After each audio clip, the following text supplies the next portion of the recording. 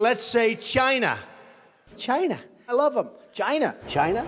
China. China. China. I have to have my China. China. China because China. China. China. China. China. China. China. China. China. China. China. China. China. China. China. China. China. China now. China. China. You know, China. I know China very well. China. Okay, now that is just mean. I'm sorry to have that thought now rolling through your head, and you will be saying China the rest of the day, but I had to do it because after this interview that I just completed with Jason Sheftel, I felt myself like Donald Trump. China, China, China, China, China. And that's what we're going to talk about today. I want to introduce you to Jason Sheftel. We are going to label him on the show our millennial China guy. He is a political and economic writer. He's currently writing a book on China, and he hosts a podcast called China Unraveled, which is how I originally came in contact with him. Listened to a few episodes on his show and was really, really impressed because, like we always talk about on this show, he went into history of China to help understand where we are now. I think this is a topic that is overly simplified, and it's also something that becomes very easy to pick sides on. And what's interesting about this, I think more than anything else, is the narrative about China in our country right now is really pretty agreed upon by both the left and the right. And that in and of itself makes for a unique topic. But the question is, how does the United States respond to things that China is doing? How do we look to the future? And I think in this interview, you'll see me ask some questions to Jason that maybe you've had on your mind. And hopefully this helps you kind of get a little bit more context to these conversations. The thing that I'll point out right now, he has an episode called Weighing the Dragon that basically asked the question, is China the threat to the United States, world dominance and power that we have been told it is? I wanted to know his response to that question, so I asked him. I hope you enjoy this. Jason Sheftel. All right, Jason, we are calling you our millennial China guy. We're both 29 years old, and you've made it an emphasis for the last several years now to focus on China. And man, there's just so much to, as your podcast says, unravel. And I'm really excited to have a conversation with you, with our listeners today, to kind of dive into this topic. So my friend, thank you for joining the show. Welcome to Millennial in the Middle. Thanks, Connor. Glad to be here. So let's start with this question. I think a lot of people, it is easier to simplify the world around us. We talk a lot on this show that one of the ways we do that is by labeling people as either Democrat or Republican or good or bad. And it's really easy to create teams.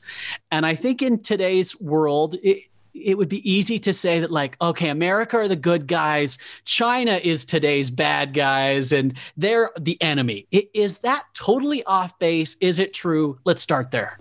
Yeah, that's definitely what we're being told. And there's some truth to it for sure. China is not a nice place. The government is not filled with good people. But this is also being used in a lot of ways. For example, the US government wants, the NASA, whether it's the NASA or the military or the energy department, they all know that China is a great foil for them. So they can say, hey, we need more money for everything to compete with China. And there's a bit of truth that we just passed a huge bill to move stuff forward like that. But is China really this massive threat to the United States? That's a question people have been asking for a long time. And there's a lot of ways to cut it, but this isn't the Soviet Union again, right? It's a very different world. And that's some stuff we could talk about, but people need to know that China is not a good place, but the narrative we get with China about China is just, it's being used like everything else to split us into camps, to get certain political ends, to get certain industrial subsidies, whatever it happens to be. And there's more to it than that. Yeah. And I think we find that as we dive into most issues, right? They're more complicated than they are simple. And especially in a country like China, to look at its history, where it's come from and how we've gotten to the world today as that plays on the global, environment. I'm excited to jump into this. So before we do it, let me first ask you, Jason, what sparked your interest in China in the first place? Yeah, I've been in the just pure interest. I've been into China since I can remember. But I think a lot of it really started around 9/11, around the early sort of wars in the Middle East. I remember thinking, wow, here's our country, and we're going to war in Afghanistan. We're going to war in Iraq. And it's clear that the people at the top have very little idea about these places or their histories, or even kind of what's really going on. Yeah. And we saw that play out. Iraq turned into a disaster. Afghanistan, nothing ever changed. It was just the same thing. And now we're pulling out. And the recent CIA report just said, hey, the government might collapse in 6 months, which is like, wow, that's exactly what happened in 1999, 2000. Like the game, nothing's changed. And there's no sort of sense of history, sense of what might have happened or how to change it. So that pushed me. And I remember thinking at that time, like, wow, there's this enormous country over in East Asia, growing, developing, changing, evolving, transforming. Really, it's the greatest industrial transformation and the quickest one we've ever seen.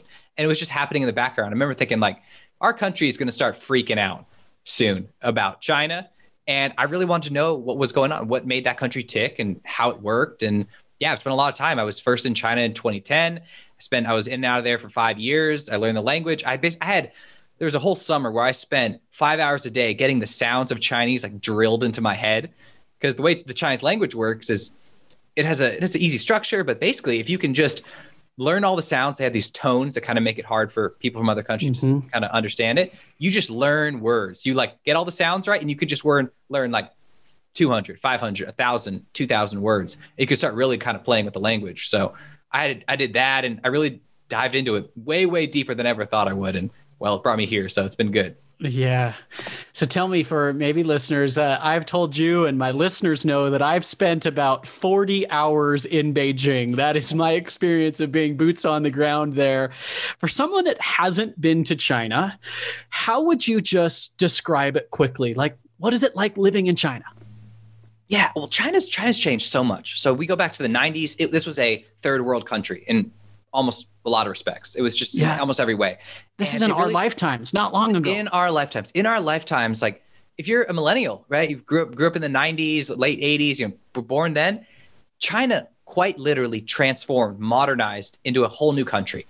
Like Shanghai was like a dirt, the Pudong, the famous financial district in Shanghai. If you go look online, you could see a GIF of how it transformed from the 90s. It was literally like a dirty, muddy puddle. And now it's a massive, commercial financial area. Yeah. And that happened all across the country. And it's meant a lot of changes for like a really kind of hectic, hard to manage changes in China. So that's what's going on. And it's a very different place in a lot of ways. Like in a lot of ways, you have a lot of freedom because it's just so hard to manage everybody.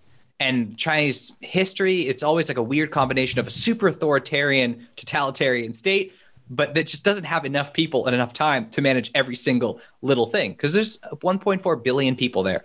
And it's just that number is always crazy. Like it's just always, it's hard to fathom. So no government. I mean, the Communist Party is about 90 million members. It's like, good luck with all of that. You're trying to manage, like you don't have the numbers for this game. Yeah. So they do crazy stuff. And one of the things that's happened in the last 10, 11 years is the new like AI and digital technologies and information technologies have really upped the sense of the way that the Chinese government can play that game, the sort of authoritarian, repressive game, surveillance game. And that's changed China a lot. When I was in China a lot, in Beijing, you can there'd be people there. They're just around the streets. You can kind of do whatever you want on the sort of most basic level. You can sort of pee in the streets. You can, before the Beijing Olympics, they did all of these things to prepare like sanitary measures to try and make the country feel modern to people from other countries. We don't even remember that, but it was a huge thing. It went so quickly from being agrarian, rural, poor place to the coastal areas in particular being wealthy that it's been a shock, and everything's still kind of jarring in a lot of ways there. Yeah, man, that's interesting because you just said China, you just compared China to a place of freedom. And then in the next sentence said, authoritarian, totalitarian. That is not a word that I think most people would equate to China. But you think about it, I think one of the reasons China is so hard to digest is because of its sheer size, just like you said, right? The Beijing Olympics were in 2008, correct? Right. So in 2008, I remember when the world watched the opening ceremonies coming from Beijing. And there was that one time that all those drummers with the glow in the dark red drums, and it was futuristic. It was scary. It was almost like China was making this, message to the world of here's who we are. And by the way, the Olympics have been a chance for countries to do that for as long as we can remember. Go back to when Hitler used the Olympics to show off what Nazi Germany had done. And I think for a lot of the globalized world, specifically America, it was scary. So my question to you is, should we be, as Americans, afraid of China? There's a lot of things to be, it's just the way the country's going. There's a lot of things to be scared of. But should our country be afraid that China is going to take over the world or defeat us in a giant military conflict or something like that? I think if this country plays its cards right, kind of gets its house in order, focuses, prioritizes, kind of does its own thing, lives its own life, there's a lot less to fear than people make it out to be. But you're right. The Beijing Olympics was deliberately crafted to be hey guys, China's here. We're back on the world stage. We're going to, again, it's always like a volume problem. Like China's answer historically to problems has been throw bodies at the problem, throw millions and millions and millions of bodies at the problem. Sure. And they did that even for the giant Beijing spectacle. And it was really cool. What's really interesting, when I was at the Olympic Park in Beijing, it's basically like a tourist attraction. It does absolutely nothing these days. It's one of those things where it's a massive, yeah, you went. Yeah. It's empty. Like it's just, there's tourists milling about, but it's not used for anything. It was never it was purely for that spectacle. Right. Yeah. And it really, that was what it's for. And it kind of worked on people. Global PR. And we're still talking about it, 13 years later. Those drums were crazy. So let's give a little context to this discussion. You talk about China kind of changing overnight. And you also tell me, you got in your podcast that I talk about at the very beginning, for those of you interested in listening, it's China Unraveled. You do an episode where you call it Weighing the Dragon. And I like it because you kind of size up the competition. You size up what China's really all about. And talk to me a little bit through your process of what China might look like on a world scale, specifically through history. Yeah, sure. So I think one of the things is we don't have our media and journalist and sort of politician class doesn't give us a proper read on the world and how to evaluate different countries and how to look at our own strengths, our own weaknesses, and those of different countries. And so what I try to do in that episode is give a brief sort of beginning way to sort of look at what the way to do this really is. And so, so to start, one thing is, like you said, with the population thing in China, which is the population scale issue, there's also a land scale issue. So there are 6 continental scale countries on Earth.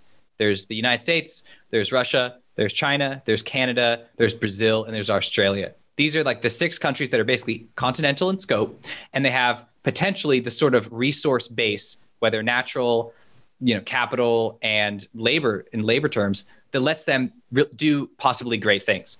But the way it works is you have to actually look at the actual geography and the territory to see the sort of nation that emerges.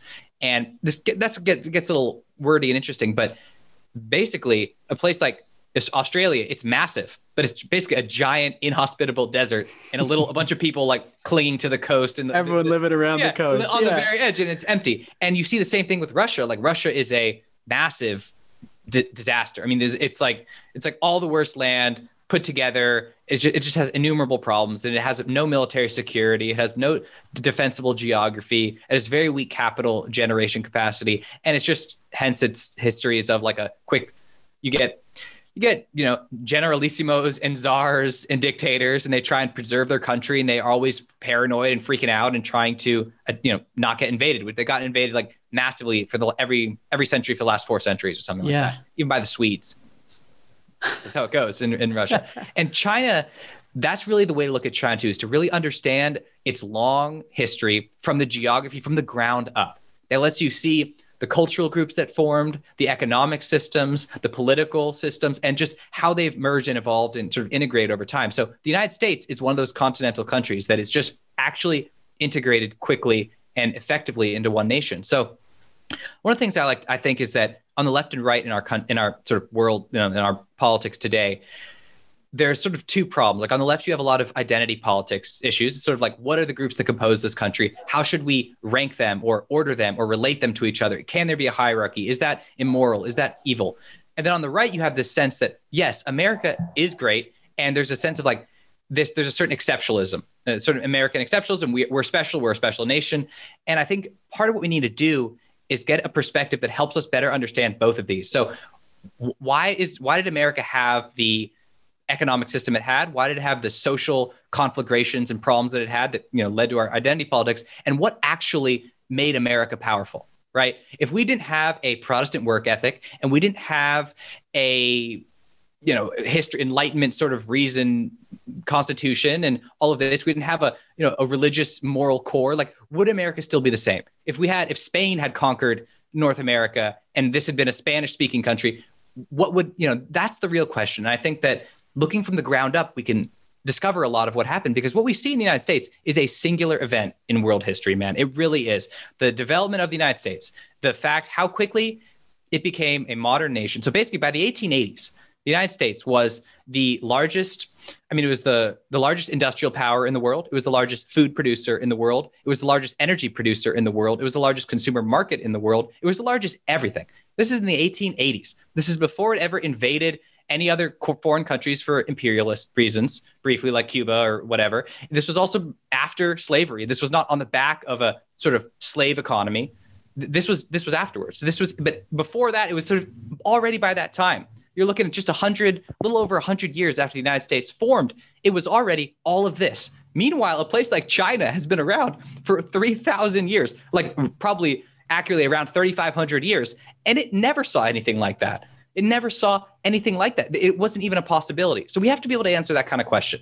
And so when I try to do that Weighing the Dragon episode, what I try to do when I talk about this is say, hey guys, if we want to understand what happens if China is the best version of itself that it can ever be, right? What does that actually look like? And what does it look like if China fails? Because that's the thing people don't want to talk about. Well, let's say China just collapses or something. That's a bad situation. That's the sort of thing with, like, we went into Iraq and we knocked out Saddam Hussein, and it's like, all right, we're going to have liberal democracy. It's going to be a beautiful thing. You're going to have, George Washington statues and right next to whoever the new president is. It's like, no, you had massive, endless chaos and violence. And what we would see in China, if the Communist Party, as much as I strongly dislike the Communist Party, if that disappeared, if that somehow collapsed, you would see massive chaos in China like you really haven't seen probably ever, because just the scale of the population has gotten so crazy now. So that's something that's one of these, like, the complexity, right? You make it simple. If they're just an evil empire, we just take them out. Yeah. Simple, easy peasy, man. Take them out. We're America. It's what we do. That's right. It's going to be a disaster. So that's that complexity. We have to understand. So, and if China broke up, let's say the state collapsed somehow, how would the pieces, what would happen to all of the different regions? Because that's what you have to know it on the ground. You have to know, like, in China, it's a big continental scale country, over 2 million square miles. It's about the size of the United States. What's its version of Appalachia? What's its version of California? Like, what are the different regions that compose it? They have their own identities. In China, they have their own histories. They have their own languages. They have their own cultures. They had their own political systems for a while. That's what we got to know.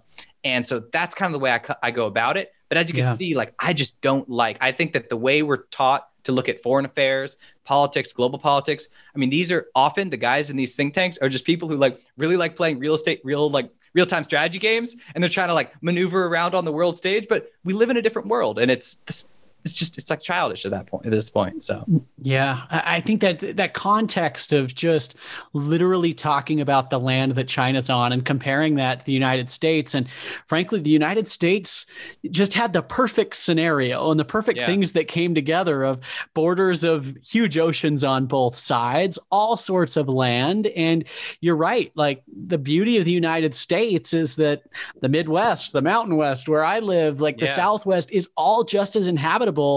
Compared to Australia, you drive 20 minutes inland and you're hanging out with the Aborigines.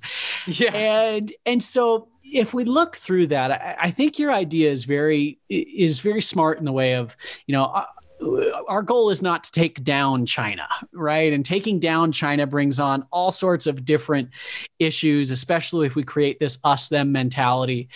But what would you say, however, to the people that look at moves China is making right now, specifically the Chinese Communist Party, and saying, well, they're trying to take down the United States? Oh, yeah. I think they do. China does want to be grand poobah of the world, right? I mean, that's in the plans. But I think every country has grand geopolitical schemes to be number one. I mean, the same way anyone who moves to LA wants to be like number one producer, number one DJ, but most people just don't ever get there. But you're right. I think what we're going to see over the next decade is really just massive tightening of tensions, increase of hostilities. Like, this is just baked in at this point. I think everyone across the US political spectrum and the US population is just totally fed up with China. No one likes it. They're hostile to it. And again, a lot of this is justified. It's a terrible state. I mean, it's oppressing Hong Kong. It has Uyghurs in concentration camps. It has terrible things going on. So that's what's going to happen. I just think that the real problem is we weren't told. We're given a very weak context for what's going on. So it leads us to make all sorts of bad decisions, right? And I think, we just got to be prepared. We got to know, hey, China is we're going to be in an increasingly bad conflict with China. And you just want to know kind of what the end game might look like, right? What are the real scenarios? And that's kind of where it starts. Yeah.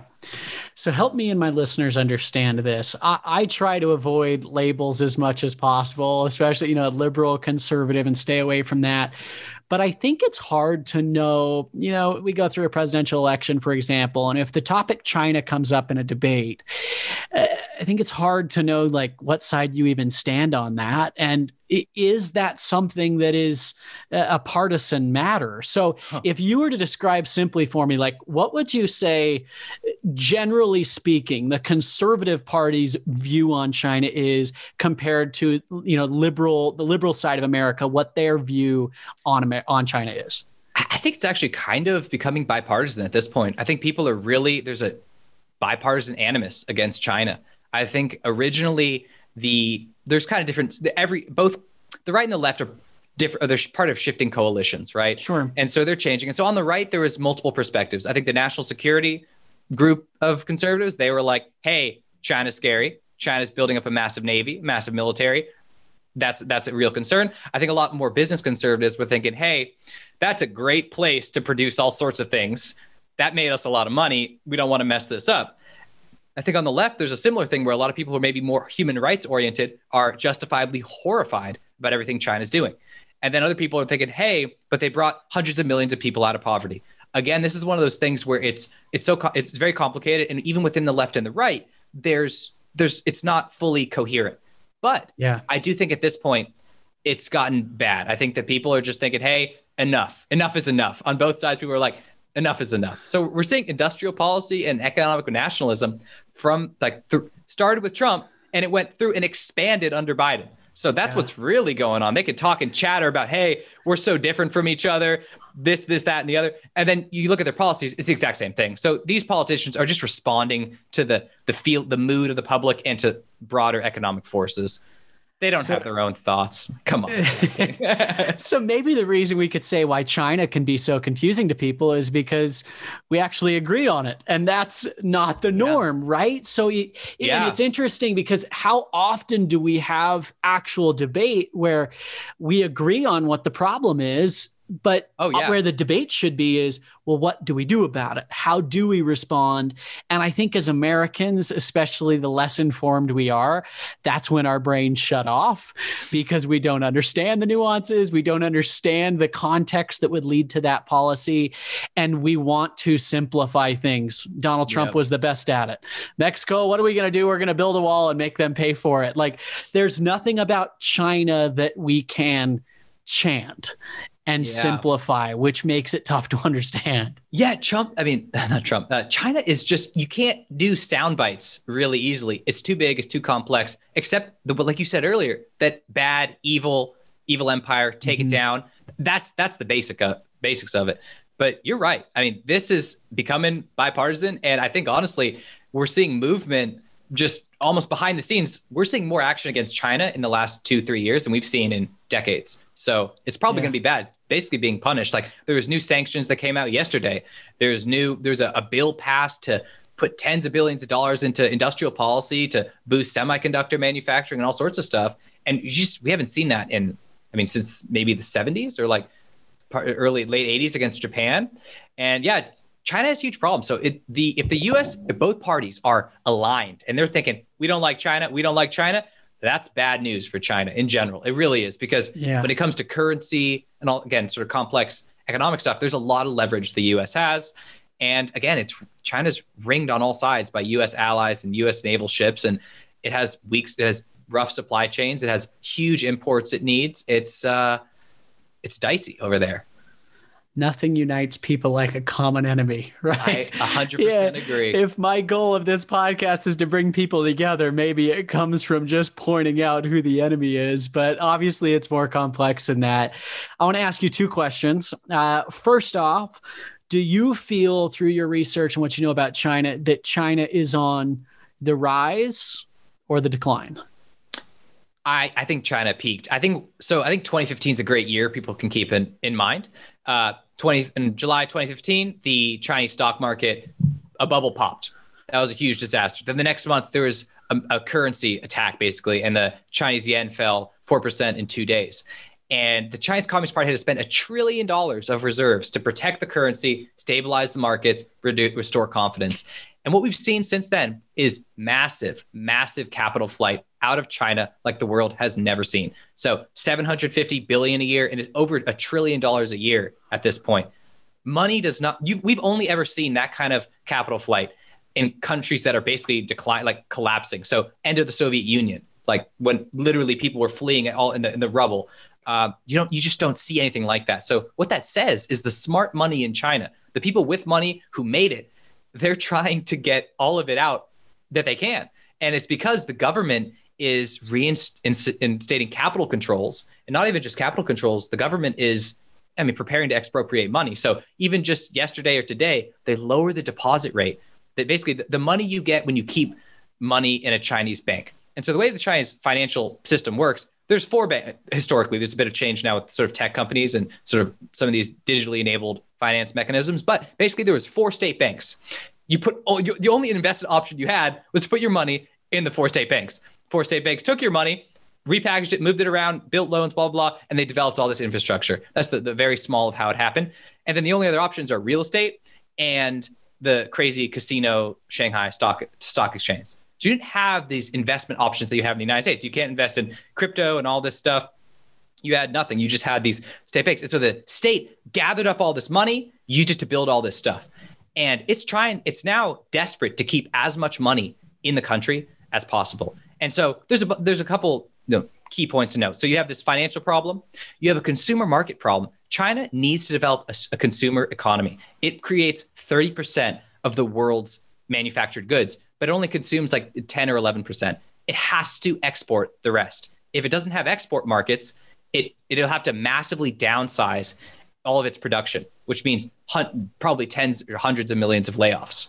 And this is kind of what the US struggled with in the 60s and 70s. It's very hard to reduce demand. So you build a massive industrial base that's primed for 30% of the world's production, and he wants to go even higher, right? What happens if you don't have those markets? What happens if you don't build that economy, that consumption economy within your own borders? Well, that's what's happening now. And China's demography is so bad. It's like the fastest aging country on earth. It's never going to have a consumer economy. It's not going to happen. And you have so many hundreds of millions of people that aren't going to be participating that you're going to have to find out how to serve them.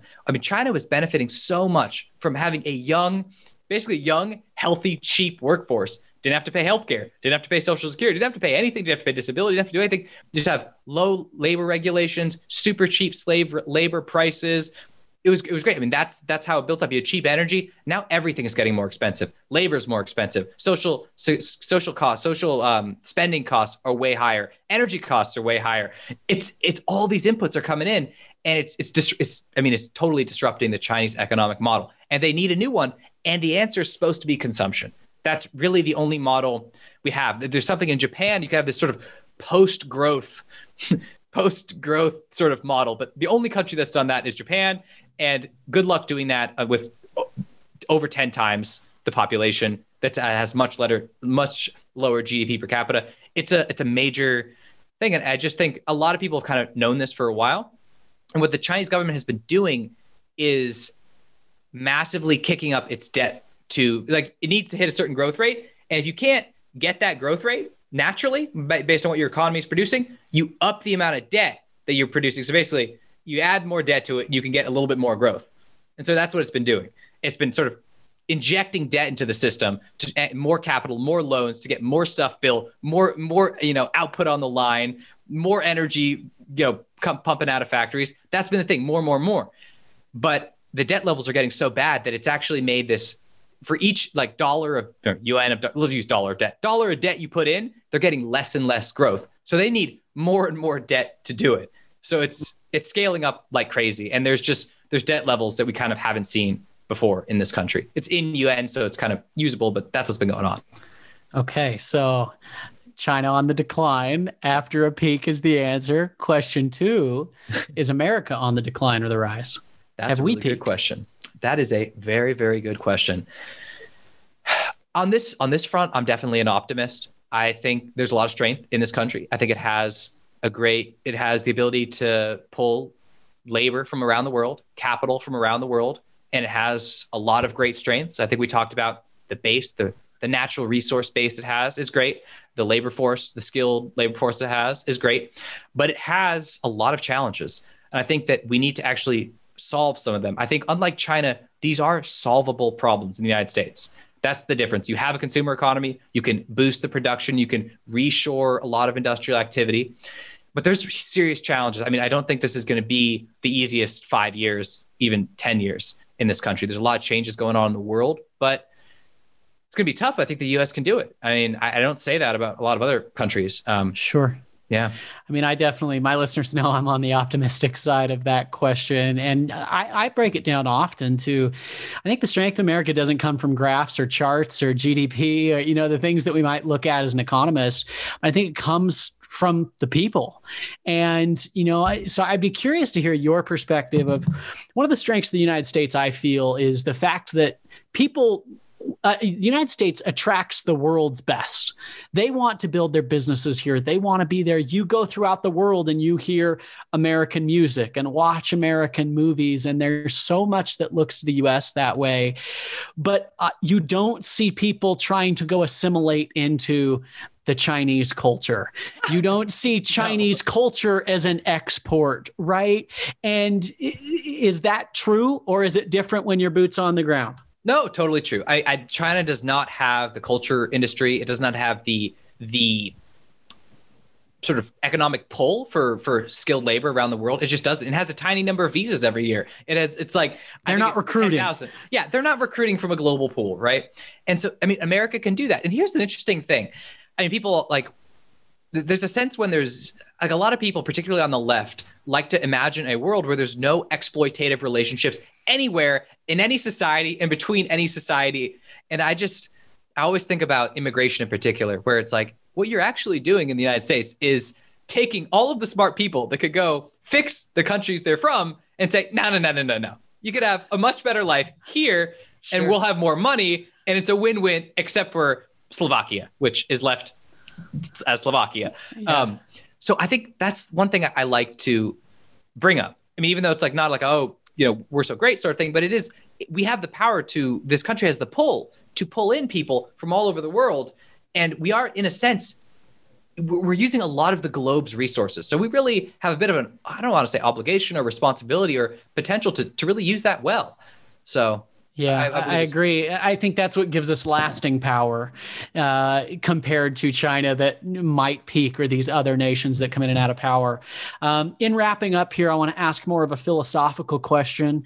And this kind of goes against my nature. So this is really playing devil's advocate. I want you to tell me the pros of communism. Well, okay, sure. So first of all, I don't think, here's a little bit of a contrarian little point here.